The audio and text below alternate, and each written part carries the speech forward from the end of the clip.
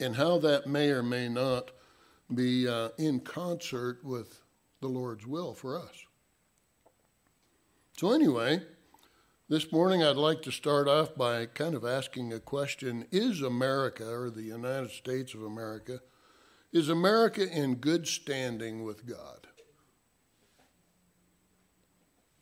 Boy, now we could have a lot of discussion on that, couldn't we?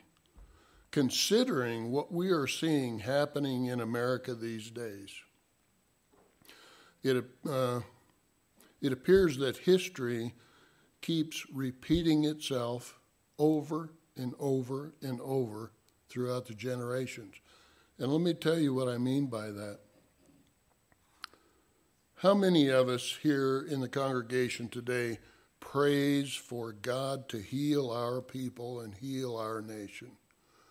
I'll bet most of us do, some way or another.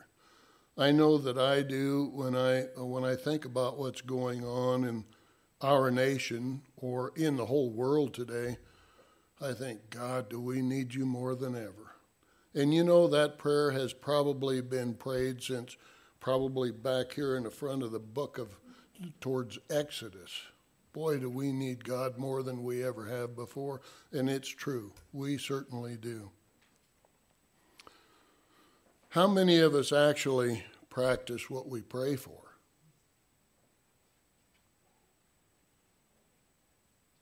We tend to pray for things like, God, heal our people so there's not so much divide between us. Stop the hatred between us. Heal and guide our leaders in government. Please help our governing people with authority to do what is right and what is according to your word, God, and your ways, and so on. I think that we all have our favorite prayers, our concerns, our pray list, if you will. Sometimes I catch myself just thinking about kind of in an order when I'm saying my prayers, and sometimes I'm clear out of order, but God knows what I'm talking about. He knows what I need. He knows my prayers before I ever think them or say them. But anyway, I think that we all have our favorite prayers, our concerns, our pray list, that we think that is needing God's attention. But yet we see people continuing to elect the same people over and over, continually doing the same things that we think need to be changed in our government. Why do we do that? It's kind of a funny thing, but they say that the definition of insanity is to keep doing the same thing over and over and over, but we expect different results and outcome. We kind of fall into that trap sometimes. And I'd like to read this morning from the book of Ecclesiastes that I think is very fitting with today's lesson. But in the book of Ecclesiastes, I'll start in chapter 1 and read the first 18 verses. And I'm reading out of the New American Standard, and it reads like this. The words of the preacher, the son of David, king of Jerusalem, vanity of vanity, says the preacher. Vanity of vanities, all is vanity. Now, I think we all have a pretty good idea what the word vanity means. But when we think about that, all is vanity.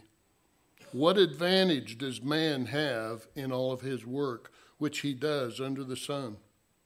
A generation goes and a generation comes, but the earth remains forever. Also, the sun rises in the east, and then it sets in the west, and hastening to its place, it hurries there again and rises again. Blowing towards the south, then turning towards the north, the wind continues swirling along. In its circular course, the wind returns. All of the rivers flow into the sea, yet the sea is not full. To the place where the rivers flow, There they flow again. All things are wearisome. Man is not able to tell it. The eye is not satisfied with seeing, nor the ear filled with hearing. That which is, that which will be. And that which has been done is that which will be done. So there is nothing new under the sun. Is there anything of which one might say, see, this is new? Already it has existed for ages, which were before us. There is no remembrance of earlier things, and also of the latter things which will occur. There will be for them no remembrance among those who will come later still. I, the preacher, have been king over Israel in Jerusalem, and I set my mind to seek and explore by wisdom things that all have been done under heaven. It is a grievous task which God has given to the sons of men to be afflicted with. I have seen all the works which have been done under the sun, and behold, all is vanity and striving after the wind. What is crooked cannot be straightened, and what is lacking cannot be counted. I said to myself, behold, I have magnified and increased wisdom more than all who were over Jerusalem before me. And my mind has observed a wealth of wisdom and knowledge. And I set my mind to know wisdom and to know madness and folly. And I realized that this also is striving after the wind. Because in much wisdom there is much grief.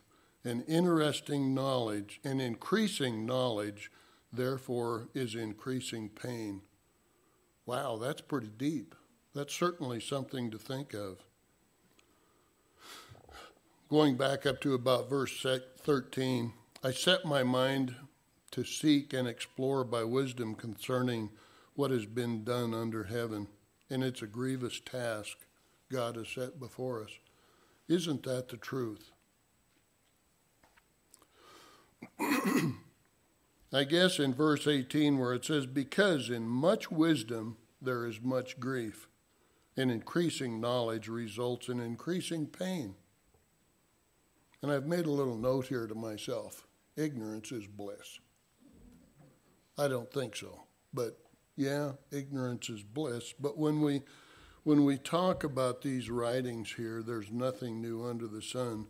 What should we expect when we look around our nation today or around the world today? What should we expect? This is nothing new. From the very days in the beginning, there have been issues like this. I'd also like to turn to the book of 2 Chronicles, and that was our opening scripture reading this morning. And it says, and if my people who are called by my name humble themselves and pray and seek my face and turn from their wicked ways, then I will hear from heaven. I will forgive their sin and heal their land. So when we tend to pray to God about heal our land, Lord, things aren't going well. Look what's going on in the world. Look what's going on in America. Heal our land. How can we do that? I mean, we're just a small congregation here. We're just a drop in the bucket, if you will. So when God tells us that when we humble ourselves and turn to Him, He will, well, how do we do that? How do we start that? Well, let me tell you what. We have to do it ourselves. I can only be in authority over one person. And it's not Betty. It's Larry. I can only do what I can do. I can commit to what I can commit to and what I can do to change. But if all of us do that, if we will all humble ourselves and turn to the Lord, He will heal our land. But it's got to start with each one of us individually.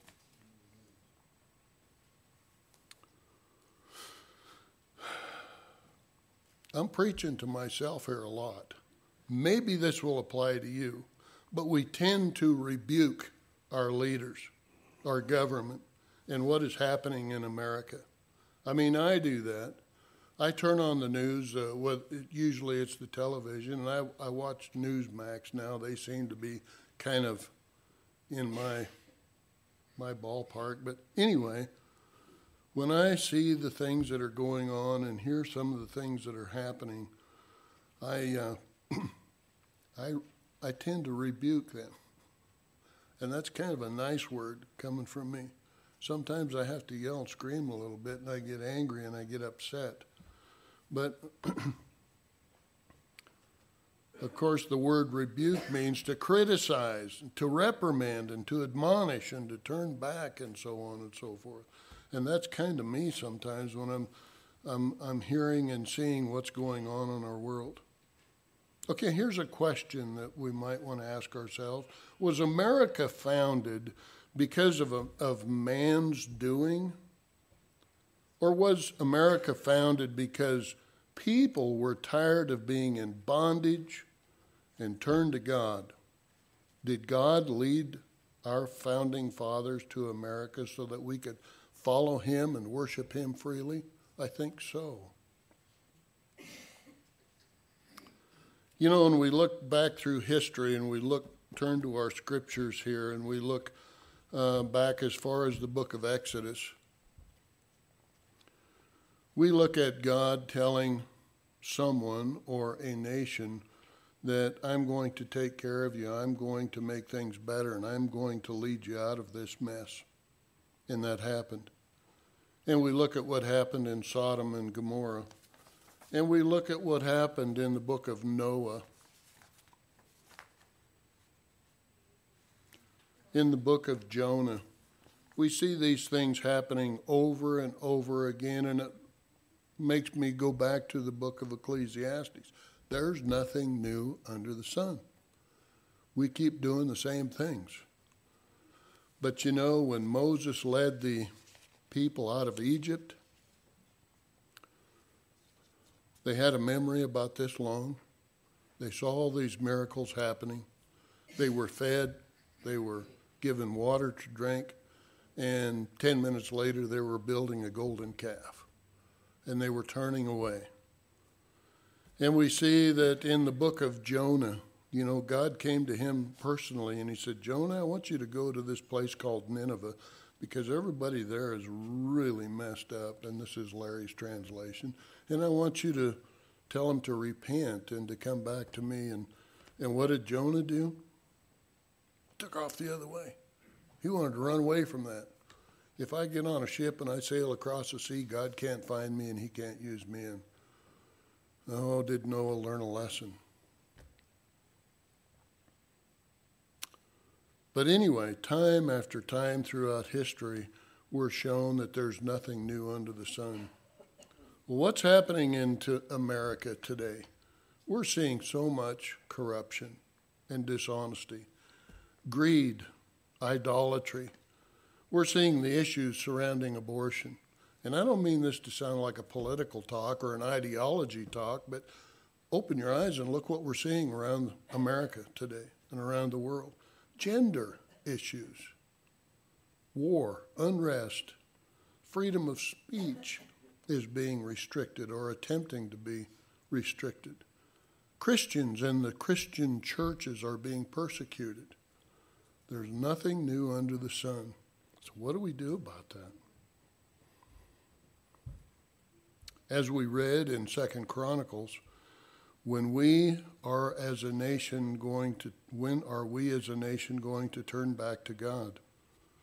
You know, in all of these different instances and stories that we've read from Exodus and following, when are we going to turn back to God? Some did not. There was always a remnant that did. And I think that probably part of the remnant is right here this morning, to turn back to God. As heard in Ecclesiastes, again, nothing is new under the sun. So how should we deal with that, and what do we expect? Well, so far this morning, our situation here in America and around the world seems pretty dim. and it did in Exodus too, and it did in Jonah, and it did in several other books going, things seem pretty dim. But he tells us that if we turn back to him and we humble ourselves, he'll heal us. People over time stray from God. They become more wicked, and they no longer obey him, and they follow their own lusts and desires and beliefs. But then we must remember that there's always that remnant. It was in Moses, in Noah, in Jonah. People that obey God and do his will. People that know his commands and the promises that he has made to those, that follow him. There is certainly good news in this lesson today. The saga about mankind here on earth does have a happy ending. Thank God. And we have an advantage here. We have the beginning of history. We have the end. We know what the last quarter is going to be like in this game, so to speak. We know that God is going to be victorious, and as long as that we are in him, so will we be. John 3:16 says that God so loved the world that he gave his only begotten Son, and that whoever believes in him shall not perish, but have eternal life. That is our hope and our expectations. So when we consider all these things that are going on in our country, our nation, our world, this is our hope. Because God loves us so much that he sent Jesus to show us the way to him. Revelation tells us that these trials and tribulations are going to always be part of this world. Always. As long as this sinful, sin-sick world exists. Why should we expect anything else? His words tell us very plainly. Why should Larry get all upset about what he sees on the news or what he sees on a billboard going down the highway? Why should I? Well, because I'm human and I get upset at those things and I want them to change and I want them to be better. But you know what? I'm kind of losing focus. I'm kind of going down a rabbit trail. I need to come right back to his scripture. God so loved the world that he gave his only Son, and that whoever believes in him shall not perish, but have eternal life. And what more can we ask for than that? Eternal life to be with our Lord, our Savior, forever. His word tells us very plainly our duty is to trust him and obey him, to follow him, to do his will. And we, when our time comes, and it will come for each one of us, we know not when, but we know how to prepare for it. We will be with him forever and ever throughout eternity. Salvation is that ultimate gift that he has promised us.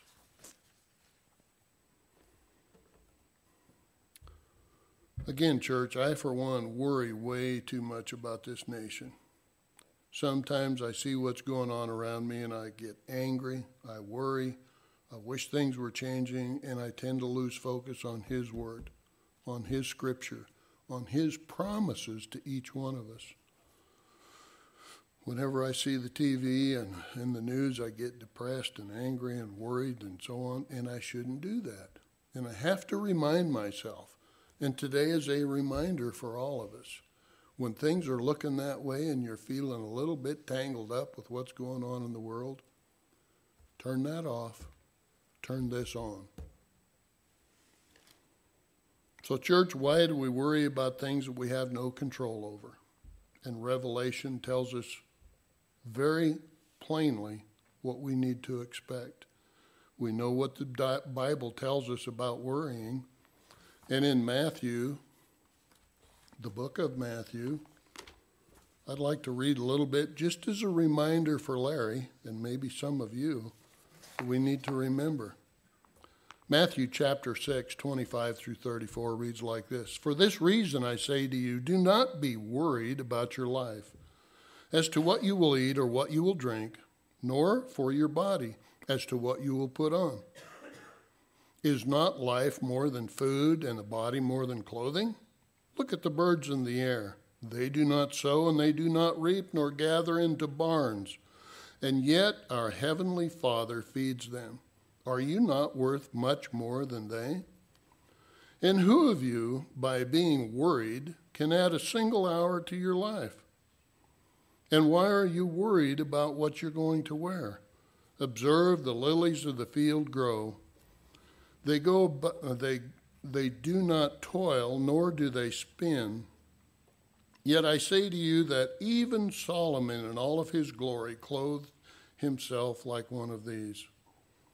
But if God so clothes the grass of the field, which is alive today, and tomorrow is thrown into the furnace, will he not much more clothe you? You of little faith. That's me. You of little faith. Do not worry then, saying, what will we eat, or what will we drink, or what will we wear? For the Gentiles eagerly seek all of these things, for your heavenly Father knows that you need these things already. But seek first the kingdom of God and his righteousness, and all these things will be added to you. Seek that first. Sometimes that's hard to remember.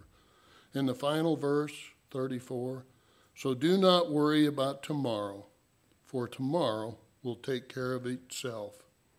Each day has enough trouble of its own. And that's something that I need to remember. Each day has its own troubles, and quit worrying. We've been forewarned as to what's going to happen in this world in the book of Revelation. We have been promised what we can expect and when we follow him. You know, years ago there was a popular song, I think it was out of Jamaica, I don't remember for sure, but I think it was called, Don't Worry, Be Happy. Everything is going to be all right. You remember that? Have you seen that video of this little kid, maybe 8 or 10 years old? Don't worry about a thing. Everything is going to be all right. And that's today's lesson. If you want to take something away from today's sermon, take that away. Don't worry. Be happy. Turn to God. Be happy with God's promise that he will always, always take care of us as long as we trust him and obey him. He will always be near us. His scripture tells us that. He will never leave us nor forsake us. He loves us, and he wants us to spend eternity with him. Don't worry, be happy. Trust and obey. Good morning.